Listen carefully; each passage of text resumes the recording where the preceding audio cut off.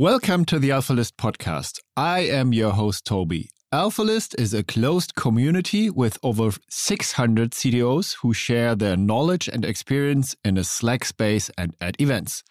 With this podcast, we want to give our members and interested parties insights into the thoughts and ideas of top CTOs. If you're interested in becoming a member of the community, please visit alphalist.com to find out more on how to apply. This episode is proudly presented by Dell Technologies. They are a team of experts that helps you solving all your IT-related challenges and IT needs in your daily business and consult you in choosing the right end-to-end IT solutions or products. They offer IT technology solutions for companies of any size, tailored to their needs, and have a huge product portfolio with IT solutions and know-how. They can help CTOs through providing end-to-end IT solutions, be it laptops, PCs, workstations, or server, storage, cloud, and IoT solutions or financing. If you want to know more, please check the show notes to get a link.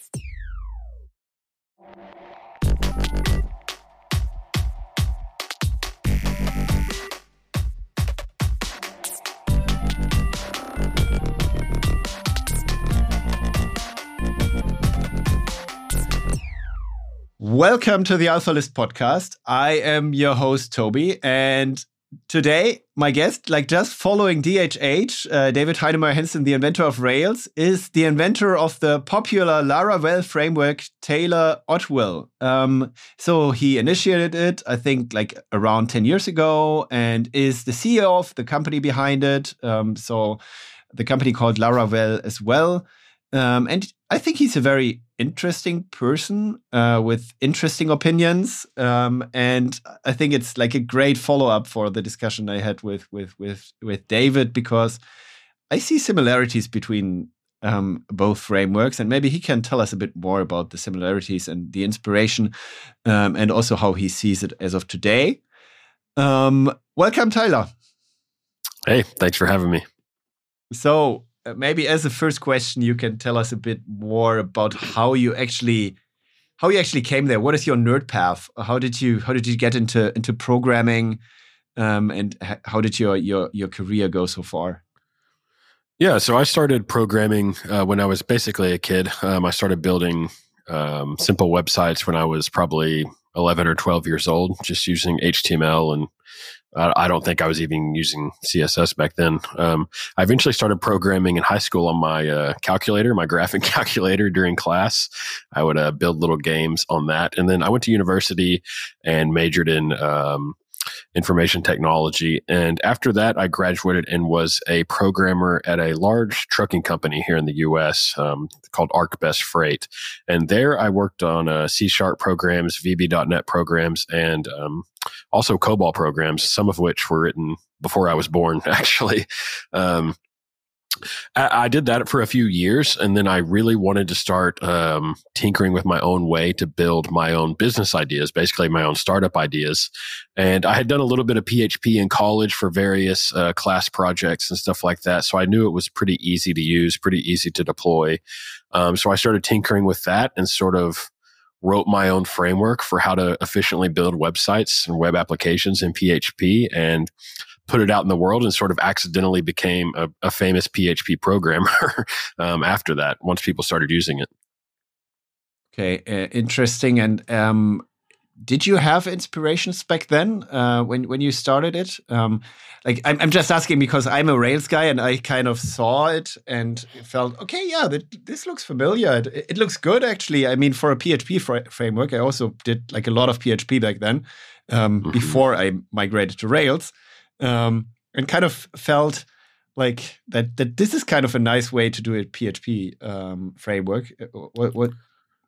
Yeah, so my goal was never really to build a popular PHP framework. At the time, my goal was to launch a business. I didn't really have a solid idea of what business that would be, but I wanted to have my own base camp, basically, or my own whatever, my own SaaS startup. And Laravel was just a way to let me build that faster, but it was never really intended to be the main goal. It only became like kind of accidentally a business later, but at first that was not really my intention. And I, of course, had no idea that it would become as popular as it did over time. And you then started your first own SaaS company. Which one was it? Or SaaS project? Yeah, the first SaaS I launched was Laravel Forge. I launched it in the summer of 2014. So Laravel had actually been released for about 3 years before I was able to launch that SaaS and sort of monetize the framework in any serious way. I had previously written like an ebook or like a training book about Laravel and made a little money. I think I made something like $100,000 on that book, which was a good amount of money, but not enough money to like change my life or quit my job or necessarily or anything like that. But in 2014, I launched Forge and very quickly replaced, my salary at my job. And then doubled my salary, and then I kind of had to make the decision to go full time on Laravel because I could no longer do both, maintaining Laravel and having a job. And also maintain Forge as like one of your first products. Then, but how was your time split between like maintaining the framework and doing essentially open source work, which you maybe don't charge customers for, and your framework? What was the split there? It was probably about 50-50. I would spend a lot of time still working on the framework, of course, building the features that I needed to build Forge, building features that other people were submitting to me through pull requests and things like that on GitHub. And then also answering customer support tickets on Forge. And of course, Forge was smaller back then, so it was a little bit easier for me to manage by myself. I later needed to bring on help, of course, and hired staff. A guy named Mohammed Saeed, who was a contributor to Laravel before I hired him. He was my first hire and really helped me out a lot with, being able to maintain both Forge and Laravel, and eventually brought on other staff members, of course, later on. And how many people do you employ these days? I think we have about 5 or 6 people. All of us are programmers. So we have like a couple of people working on Laravel Forge, people on Laravel Vapor. We have a person dedicated just to open source, actually. His name is Dries, based out of Belgium. So he actually spends his whole day working on open source issues and tickets and triaging things, surfacing things to me that I may need to take a look at. So that's actually his full-time job, just because the open source stuff has become such a big deal and so busy. And, then we have basically a person dedicated to each product. Okay. That's really a unique thing out there, right? Or do you see like a comparable company? It's definitely a small company. We're actually trying to hire right now a couple more people because I think we're a little understaffed. I don't totally know of a great comparison with another company. It is a pretty unique situation, I think, and not something I can really draw a one-to-one comparison with. To be honest, like recently, there were like a few pictures of your house on Twitter, and you just recently bought like the craziest house that I've seen for ages. So it must be very profitable as well. Yeah, I think I've kept the business so lean, and when the businesses are bringing in millions of dollars and the profit margins are so high and the business is so lean, thankfully I've been able to be really successful with it. I also live in a place that's very affordable. So that makes a big difference. I don't live in New York, actually, or like San Francisco. I live in Arkansas, which is probably one of the most affordable places to live in the United States. So that makes it a lot easier for me as well. But yeah, the business has always been really lean, maybe a little too lean. Like I said, I'd like to bring on a couple more people now. Yeah. But yeah, that's kept it simple and profitable over the years. So you make like, I don't know, like a mid single digit ARR with it, I guess, then like just reading the signs. Yeah, I think a good year for us would be in the $6 to $7 million range across the whole ecosystem. Forge, Envoy, Vapor, Spark, Nova, all combined, have a pretty good, a nice revenue stream for us as a lean team.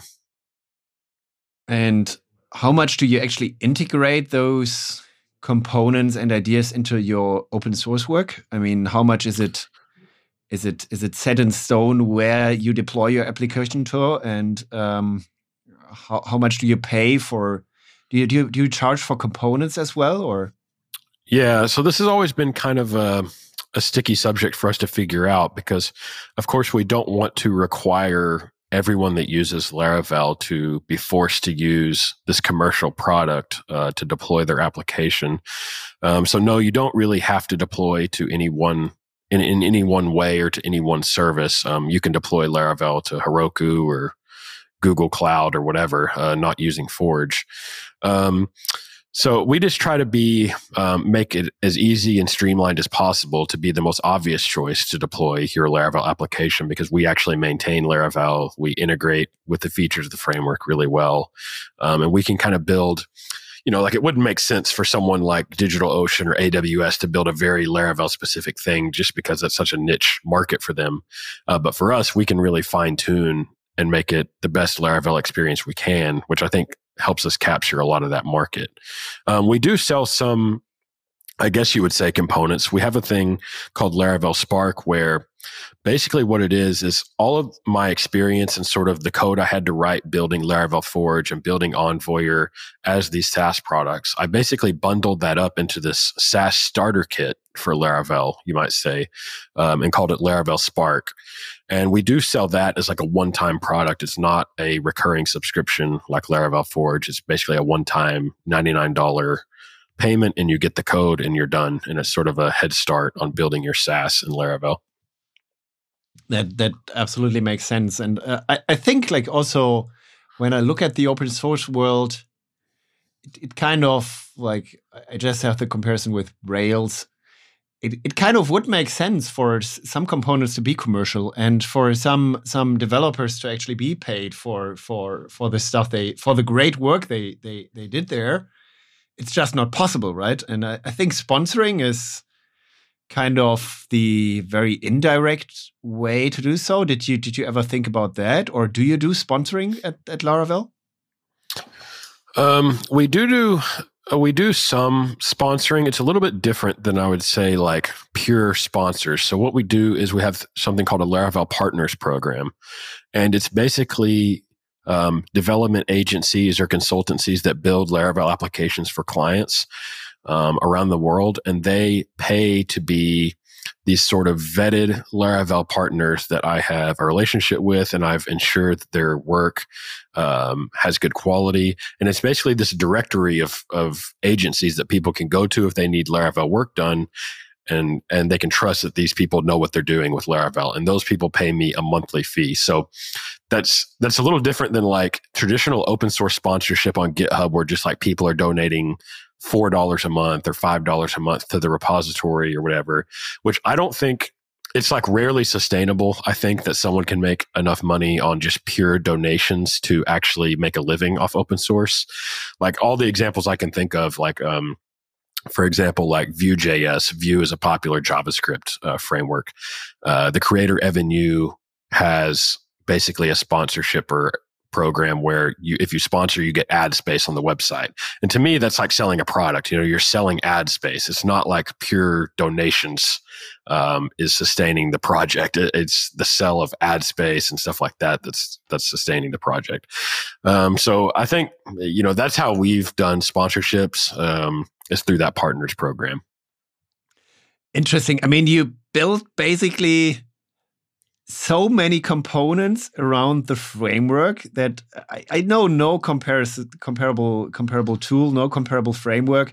I mean, you even built a conference, right? Right. Yeah. Laracon, both in the US and in Europe. And we've also had conferences in Australia, and we have an online conference. We had an online conference actually before COVID. We had done it for several years. But since COVID, we've transitioned to primarily online. We are going to try to have an in-person conference, in Europe again this summer. Hopefully once things have died down a little bit. I hope so too. Yeah. And what is your end game? What is your vision for Laravel? Oh gosh, I've honestly built more than I ever anticipated ever building when I started building Laravel. So where it goes from here, I'm not totally sure. Of course, we're still working on improving things every day. I still really like working on Laravel, the framework itself, making it better, streamlining it. Things I would personally like to do in the future are things like build a SaaS or build a business that is not so tied to Laravel, more diversified, still interesting maybe to developers, but not so integrated into the Laravel space, like Basecamp, not a project management tool, but, something that's Basecamp is disconnected from Rails, that's not something that only Rails developers use. I'd like to build something like that in the future. One, just because I think it'd be kind of fun to do and different from everything I've done in the past. And then two, I think it would be a really good way to explore the framework and see how it performs in these sort of situations where I've never really used it. I think it would be a good way to find new features that might be great for Laravel or to spin off new tools, and I think I think DHH has done that in the Rails ecosystem a lot, where they take some approach to building things a certain way in Basecamp and it works out well for them, and they extract it into Rails. It could be like Action Text or Turbo or Hotwire or some of the latest stuff they've released. That's all stuff that they sort of developed while they were building Basecamp. And I think it would be cool for me to do that as well. And of course, I've done that with Forge and Envoyer and Nova and all that. But to do it in a non-developer SaaS, I think would be cool. And you would always use Laravel, obviously, for whatever you do. Why did you choose PHP as the language? To be honest, I kind of stepped away from PHP at a certain time and thought, I'm just coming back whenever newline 2BR function is gone. And it's still there, unfortunately. So why PHP? I think, it's just like one of those things in life that's just this like random decision that has such bigger implications than you can imagine. So like back when I was in college, I had a project. I still remember the guy's name. My partner in this project was named Alfonso, and we were assigned to build like a small website for our class. And he was like, let's build it in PHP. I know PHP. It's really easy. Like it'd be easy for us all to use. So I was like, okay, great. We'll use PHP. There was no set language we had to use or anything. So we start using it and we build the project and done. So years later, when I'm working in C# and VB.NET and I wanted to build my own sort of web SaaS, I could have done it in .NET, of course. But it was more expensive. I would have had to buy Visual Studio for my like home computer. The hosting was more expensive. The deployment story was more complicated for how to actually deploy a .NET project onto the internet. And this was kind of before, Azure and all of that was kind of a big deal.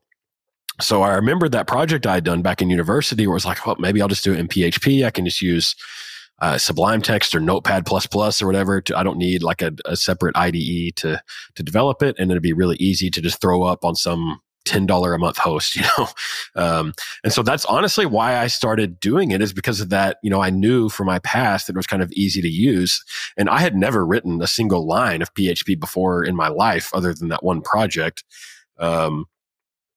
But it just kind of worked out that way. And once Laravel got popular, I just sort of accidentally had become this PHP programmer, which was not what I originally started out as. I was more of a .NET developer. So you did it because it was easy to use and simple to use. Essentially, yeah. And how do you see like the world as it is now? If you look at the different frameworks and the different options you have there, typically companies these days choose like a framework for single page web apps, like Vue or React, and then like an underlying framework. They do like backend front-end communication. They have state in the browser. So honestly, that is a lot of complexity if you just compare it to the way we build websites in the back in the zeros, right? Do you see a trend going back to this simplicity? In certain ecosystems, I think there is some pushback. I think you see that in Rails with Hotwire and Turbo, where DHH is a very like simple likes things simple. So would love to get rid of like Webpack and all these compilation tools and this crazy JavaScript stuff. And you see that in Laravel with tools like Livewire, which is inspired by Hotwire, which actually comes out of the Elixir ecosystem and the Phoenix framework in that ecosystem, which is a way to basically build these very interactive and sort of real-time feeling modern web applications just using PHP and not using a lot of JavaScript at all, maybe just sprinkling some in here and there when you need it. So in certain ecosystems, I do see some pushback on the complexity of modern single-page applications. I'm not sure if that is like, true for all of web development. I think that these sorts of building the front end in Vue or React and then communicating with the back end does seem to be very popular. I'm not sure if the pushback will have enough momentum to overcome that. I definitely agree. It's so much more complicated than how we used to build things. And it's hard to say sometimes if the benefits are really worth it. It probably just depends on the company and the team of developers that are building the project. Yeah, I mean, Amazon doesn't have an SPA as far as I know, right? Yeah, I mean, probably most people don't, there's so many big web applications, like GitHub is built with Rails, or Shopify is built with Rails. Airbnb is built with Rails. These are running on traditional like web frameworks. About You is built with Laravel, but I think they have like a Vue framework attached to it or something.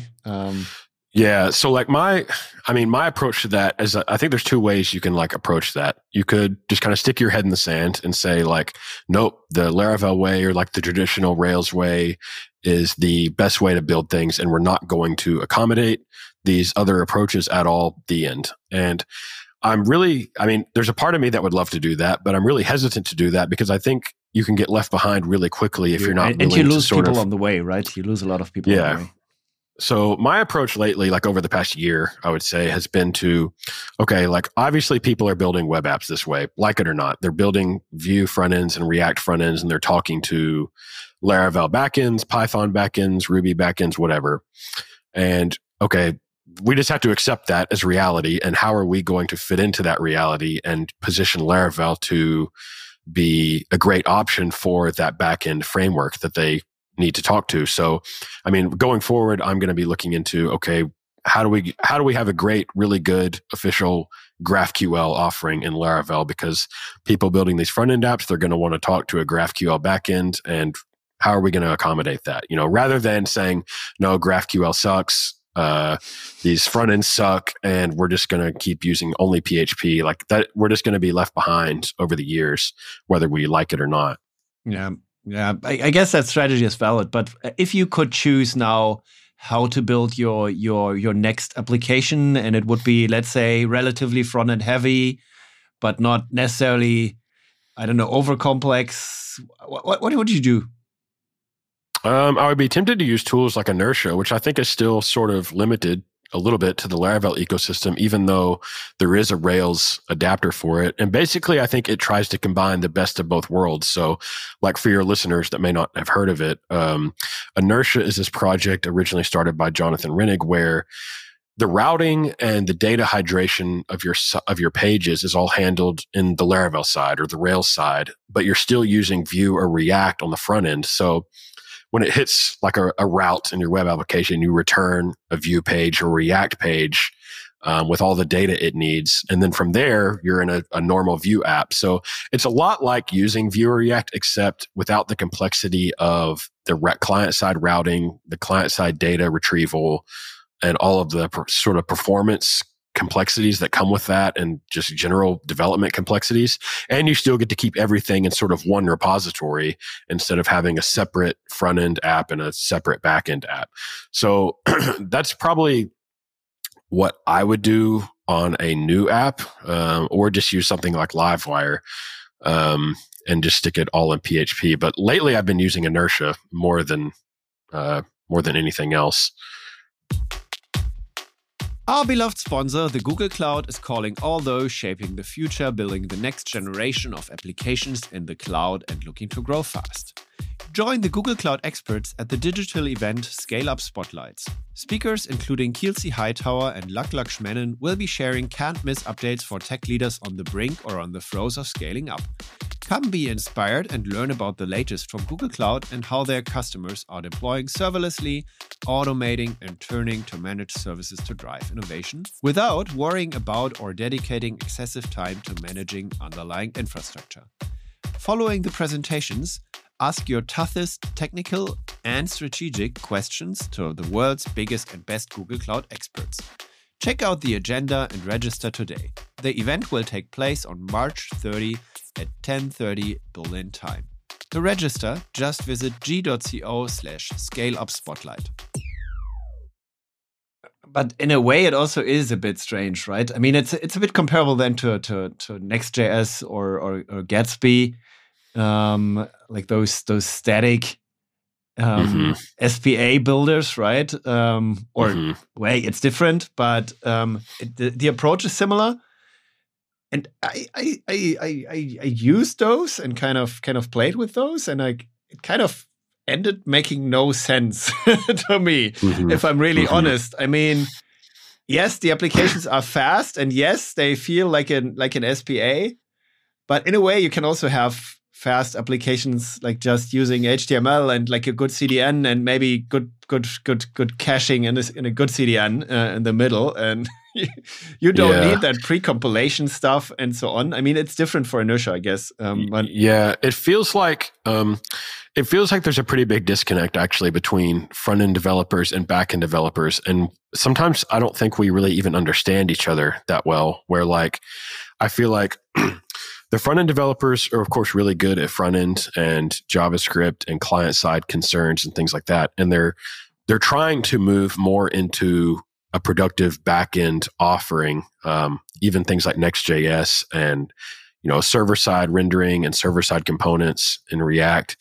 And the back-end people are really good at like databases, SQL queries, queued jobs, all of that kind of back-end stuff. And we're trying to figure out, okay, well, what's the best way to write front end? So we're coming up with tools like Hotwire, Livewire, Inertia. And they're trying to figure out what's the best way to write back end. And they're coming up with tools like Next.js, Remix, Blitz. And to me, like neither side really clicks with the other side. I don't really understand some of the decisions that some of the JavaScript frameworks make in terms of how they want to do back-end stuff. And I'm sure they don't really understand like some of the decisions we're making with how we want to do front end stuff with Livewire and Hotwire and stuff like that. So I'm really interested to see like how this plays out over the next few years. I don't know. It's an interesting time, honestly, to be a web developer. Yeah, it is. But still, to me, it every once in a while feels overly complex. If you look at the whole stack you need then to build an application. I mean, also with Inertia, you will need some sort of a build tool in JavaScript. You will need some sort of a dependency management solution and stuff like that, as far as I would guess. Yeah. Well, like I would go so far to say is like, I mean, Rails came out in what, like 2004 or something like that? Yeah, something like that. And that was almost 18 years ago. And that's Rails. Laravel kind of stands on Rails' shoulders, and some would say even has an even more fleshed out ecosystem. But like to me, there's not a full stack JavaScript framework that's even equaled Rails productivity. And that's an 18-year-old framework. And so I think there's still, in terms of one person being able to sit down and build an entire SaaS, I think Rails and Laravel are still the most productive ways to do that. Like it's not really, and it's honestly not even very close, I would say, in terms of the productivity that you can get out of one person and one full stack framework.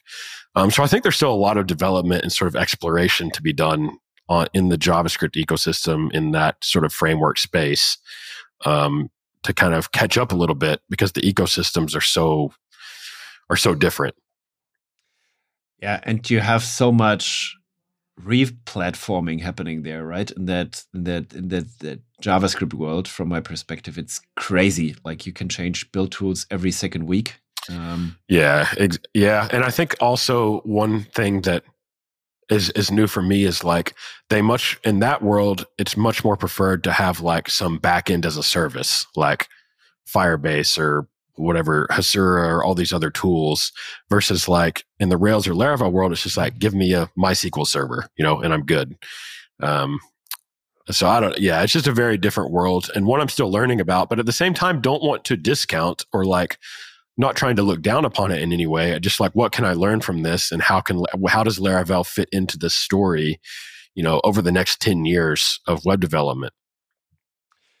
But do you think in 10 years we will have full stack developers again? I mean, the job of the full stack developer is kind of hard to find, but if you find like the one productive guy that's productive with Laravel, he will solve all your problems, not only your front end. And I mean, same could apply to like a JavaScript developer that just like is very good on the backend side as well. Like, will that job still exist in a few years? I'm not sure. I hope so. I think, I think it's possible because the tools are there and they're better than ever, honestly. If we can just sort of make them less complex to get started with, like tools like Laravel, and then on the front end, CSS tools like Tailwind, JavaScript tools like Vue and React. I think at the end of the day, they actually are a lot better than using like jQuery and PHP or like plain PHP without a framework, and jQuery and just sprinkling in a bunch of libraries. I do think things are actually much more productive, much more organized, much easier to build things with. But we just have to reduce complexity. And that's always been one of my biggest like focuses and jobs here at Laravel, is to figure out how to reduce complexity in web development. I definitely think it's possible. I think it's pretty likely that job will still exist. I just think a lot of new developers seem to be coming into web development via JavaScript. Like they go through boot camps or they go through sort of training camps where they learn JavaScript. And I think that's different where like 10 years ago, you may have actually learned some PHP at a boot camp, or 15 years ago, you may have learned PHP or Rails as a boot camp like that. But now I think most of them are teaching JavaScript. And so it feels like a lot of developers are coming into web development only knowing JavaScript and only knowing front-end development. And they've maybe never written a SQL query, never interacted directly with a database at all. And so I don't know. We need to bridge that gap a little bit.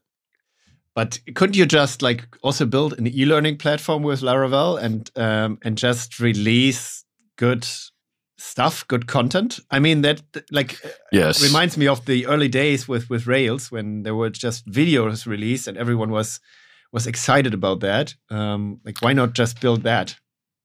Right. And that's what we've tried to do with Laracast, which I don't, a lot of people assume that I run Laracast, laracast.com, which is basically a video training platform for Laravel with, over 1,000 videos by now. It's actually run by a guy named Jeffrey Way that lives in Florida. And he has been a longtime user of Laravel, and he does a really good job with that. And I think it's been one of the keys to Laravel's success, honestly, has been this Laracast platform existing, because it's onboarded so many people onto the framework that otherwise maybe wouldn't have been able to learn it or would have had a hard time getting started. And so I think it's been really instrumental to Laravel's success, honestly. And I didn't even build it. You should acquire it, potentially. Yeah, I'm sure it does really well, honestly. I know he has lots of subscribers, thousands of subscribers to that platform. And we also have tried to build up our own YouTube presence. We have someone on staff here now that basically only focuses on video training. And we try to release 2 videos a week on our official YouTube channel. So that's something that's new for us within the last year that we're trying to flesh out a little bit.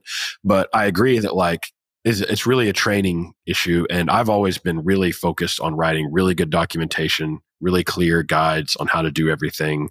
And now, of course, we're trying to branch into good video as well. Do you ever sleep? Yeah, I slept less back in the beginning. But while I still had a full-time job when I first launched Laravel, I would actually work on Laravel until 1 or 2 in the morning and then go to bed and then wake up at 7. And honestly, I felt great, but I was, 10 years younger than I am now. And just had one child. So things were simpler back then. Nowadays, now since I work on Laravel full time during the day, I don't really honestly need to do that anymore. Since I work on Laravel pretty much 8 to 5 normal hours, and I don't really work on Laravel at night or in the early morning anymore. And I guess your company is kind of remote first. Everyone works whenever he or she likes, or how does it work? Yeah, we are a remote company. I'm actually the only one in the U.S., and then we have someone in Belgium, in the U.K., in Portugal, in Egypt, in Malaysia. So we're spread out a little bit. Most of them, I think, work pretty traditional hours for their own time zones. So we have some overlap. About half the day I overlap with the European developers and the developer in the UK.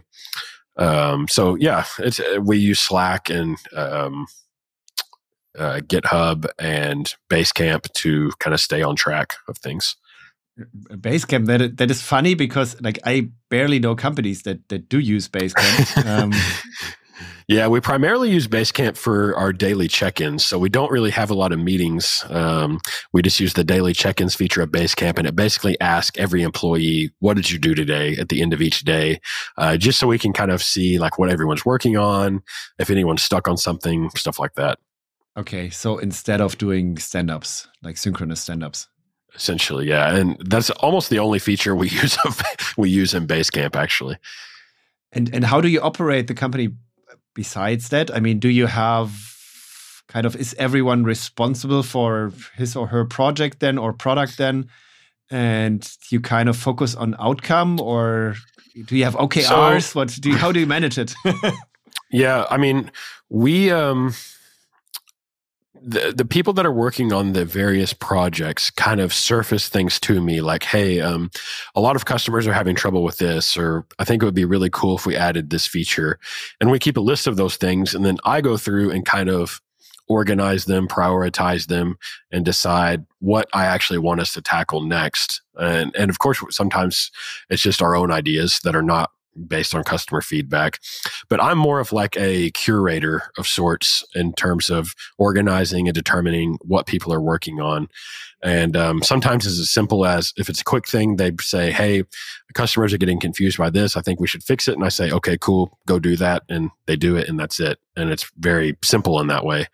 For bigger projects, I tend to be the one to organize it, to kind of decide when it's getting worked on. But it's a pretty simple, informal process. Since it's such a small company, it kind of feels weird to have a lot of red tape and bureaucracy around it. So it's pretty straightforward. Okay. And how much do you contribute yourself? I mean, if you look at the Laravel core, how much is your code? I contribute a lot still every day. I still contribute to Laravel because that's actually what I do on a daily basis. I don't actually write very much code at all for the commercial products. That's something that my team members do. I only work on essentially the open source framework, Laravel itself, and all of the open source libraries. So I manage all of the pull requests on GitHub still, and I'm still the only person that merges pull requests on Laravel. So I do that every day, every morning. And then I usually do any sort of R&D. Like if we're going to build a new product like Laravel Vapor, I built the entire 1.0 prototype of Laravel Vapor essentially by myself. Mm-hmm. Or like something like Laravel Horizon or some of our other open source tools. I R&D those tools all the way to basically a 1.0 release, just so that I can make sure that like all of the APIs are right, that it feels really good, that it's sort of consistent with how all of our other things are built. And then from there, of course, other people can help contribute, but I do all of that R&D work. So you do the MVP essentially, yes. Release it and test it out, and do the product management yourself and also the development. And you do that like fully on your own. You don't have any overlaps mm-hmm. with any other developers or. Correct. Yeah. That's cool. I mean, it's yeah, a bit like an incubator, right? Yeah, basically. And it helps me, one, keeps my skills like fresh and current, helps me find new ideas for the framework itself. Because as I'm building an MVP, I might say like, this part of Laravel kind of sucks. We need to fix it. Because I'm actually using it in the real world now. And so that helps me find things that, may not be so great and fix them. And how do you organize your working time? I mean, how much time do you spend on interrupting topics like emails and chat, and how do you structure your day? I spend the first part of my day answering customer support tickets because across all of our products, I still handle any sort of like refund request or, if any customer is like really unsatisfied, I would handle that customer support case myself. I handle all of the GitHub pull requests. And I would say that takes about, those two things combined are probably the first 2 hours of my day usually. And then for the other, say 6 hours, I'm going to be checking in on any features I need to approve for the commercial products. So, for example, James, who's our employee that works most on Forge, he may have like a pull request for a new feature on Forge that I need to review, and I'll review that, kind of give my stamp of approval, and he'll ship that into production. That could take another hour to go through all of that. So, I'm getting close to lunch, I would say, by then. And then for the afternoon is when I'm probably going to be doing any of the sort of R&D work, any of the new Laravel work, any of the exploration stuff I need to do is going to be in sort of the back half of the day after lunch. And that's honestly pretty much how every day is set up for me. Okay. And you also have a family. How do you align that with your family? That you kind of internerd things a lot? Yeah. Both my kids are actually in school, during the school year. So it's honestly pretty easy. I just get off work at 5, and it's just like any other, just like if I had a job, honestly, at an office and got home at 5, it's just like a normal family night, from there, have dinner and hang out with the family and stuff. And I don't really work anymore, outside of work hours, just because I don't need to, with Laravel being a full-time job. So it doesn't feel, it just feels like a typical thing. It doesn't feel like any big life-consuming thing. Maybe with a bit more freedom, because you work from home essentially and can jump off in the afternoon if you want, or continue later. Yeah, for sure. I've been working from home since 2012 when I got into PHP. So already had a lot of experience working from home before COVID, and definitely makes things convenient in that regard. Okay. And like, if you look at your small amount of people, you like keeping it that way because you want to avoid synchronization, or is it just because it's easier to control? What is your why do you do it? I think because it's been easy to control a little bit, easy to stay on top of. And I also think that, I'm a programmer, really. I'm not really a manager. I'm not really trained to be a manager. And so I think as the team grows, which I think we need to, if we want to push Laravel further, I think we need some more people helping us out. It may make sense that there comes a point where I bring on someone that's a little more trained or skilled in that area to be sort of a product manager of sorts. It could be even someone from within. I think a lot of our team members are talented enough to do that, to where they can sort of manage those things. Because that's why I've always kept it small, is I've been a little bit afraid to have to manage more people and have to manage more employees and organize work for them, make sure they're happy, make sure they're, working on interesting things, that they're not burning out, things like that. That's why I've always kept it small, because it's simpler to manage that. But I think that could change in the next year. I think we could bring on 2 or 3 more people and grow a little bit more. If you look at the last year, what would you say were your 3 key learnings in your business life? Oh gosh. It's hard to say in the last year. If I just look in general, I would say that some of the key learnings for me have been to focus on not getting distracted from like your core philosophy and core personality of your product. So when I look back on Laravel, I can think of the times where like I don't think we did the right thing. Have always been times where I was trying to like appease someone else's vision for what Laravel should be. You know what I mean? Or versus like what I think would be best for Laravel. And I think that always sort of got distracting and led us off track and things like that. So I would say just staying true to what I wanted Laravel to be for me. And then 2, focusing on working on things that actually have a good return on investment. It's really easy, I think, for people that are building SaaSes or small businesses to get focused on things that don't actually matter. Either because their personality is such that just like, they kind of focus on all the little nitty gritty details that are sort of irrelevant and don't see the forest for the trees.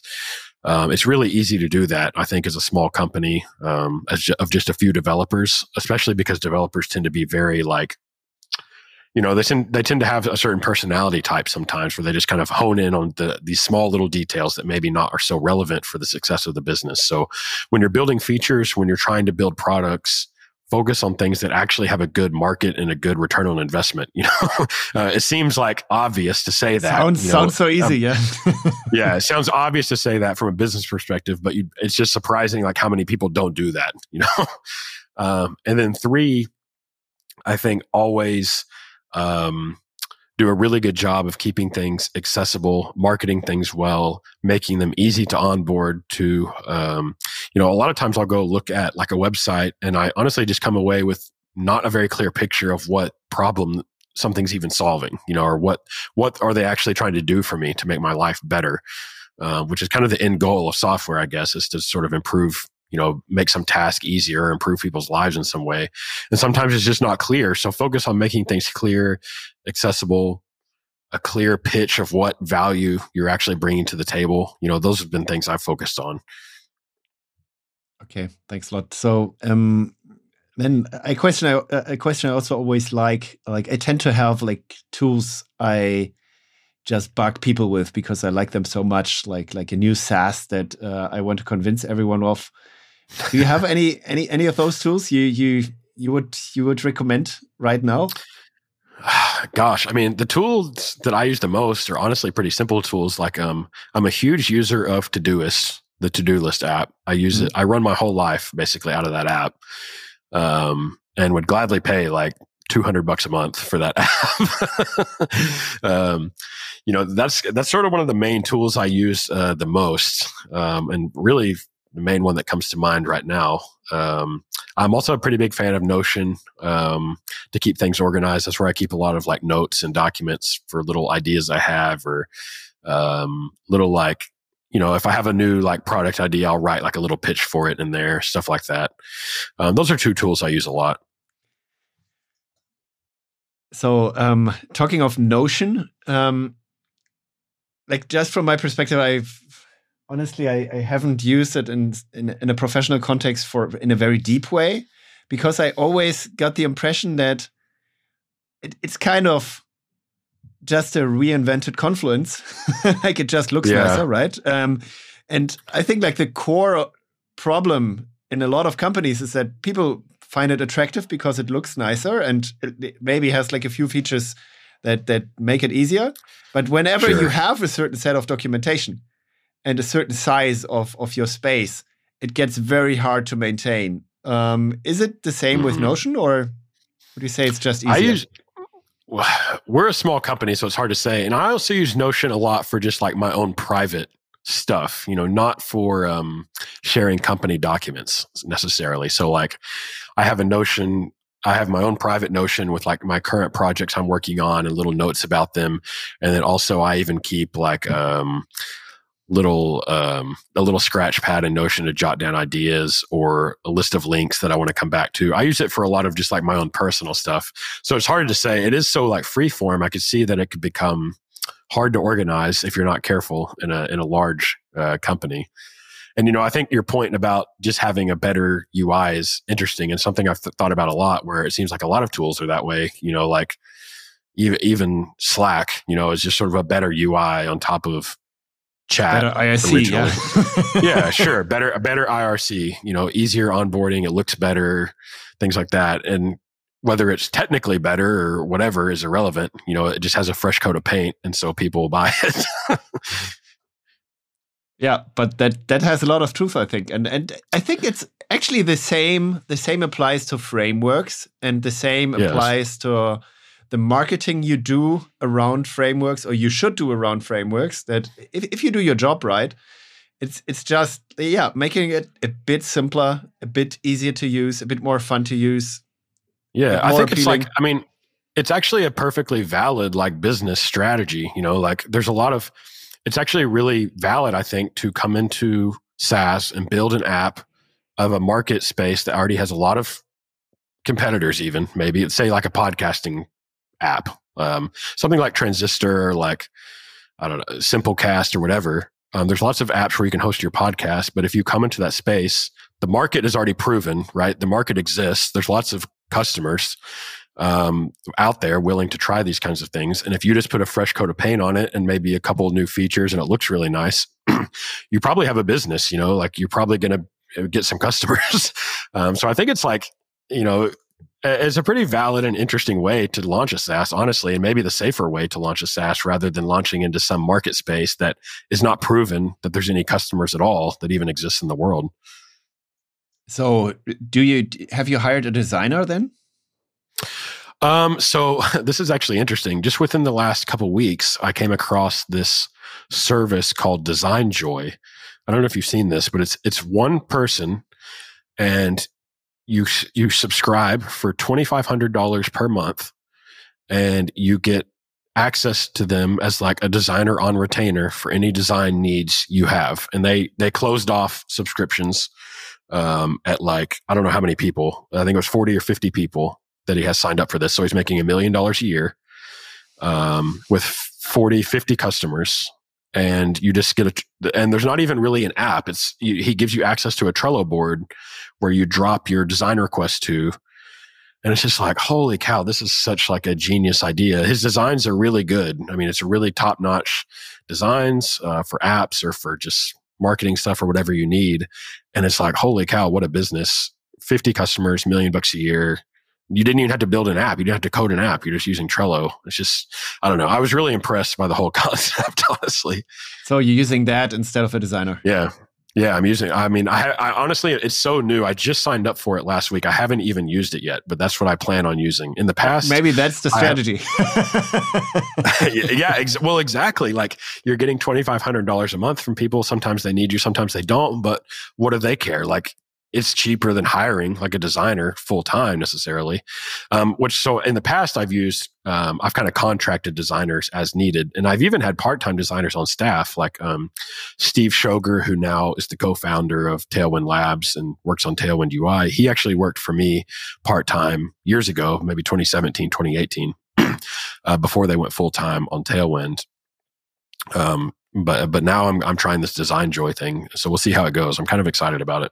Yeah, excited to talk again and hear your opinion in half a year. Yeah. I still have like a little surprise for you. So one of your team members actually told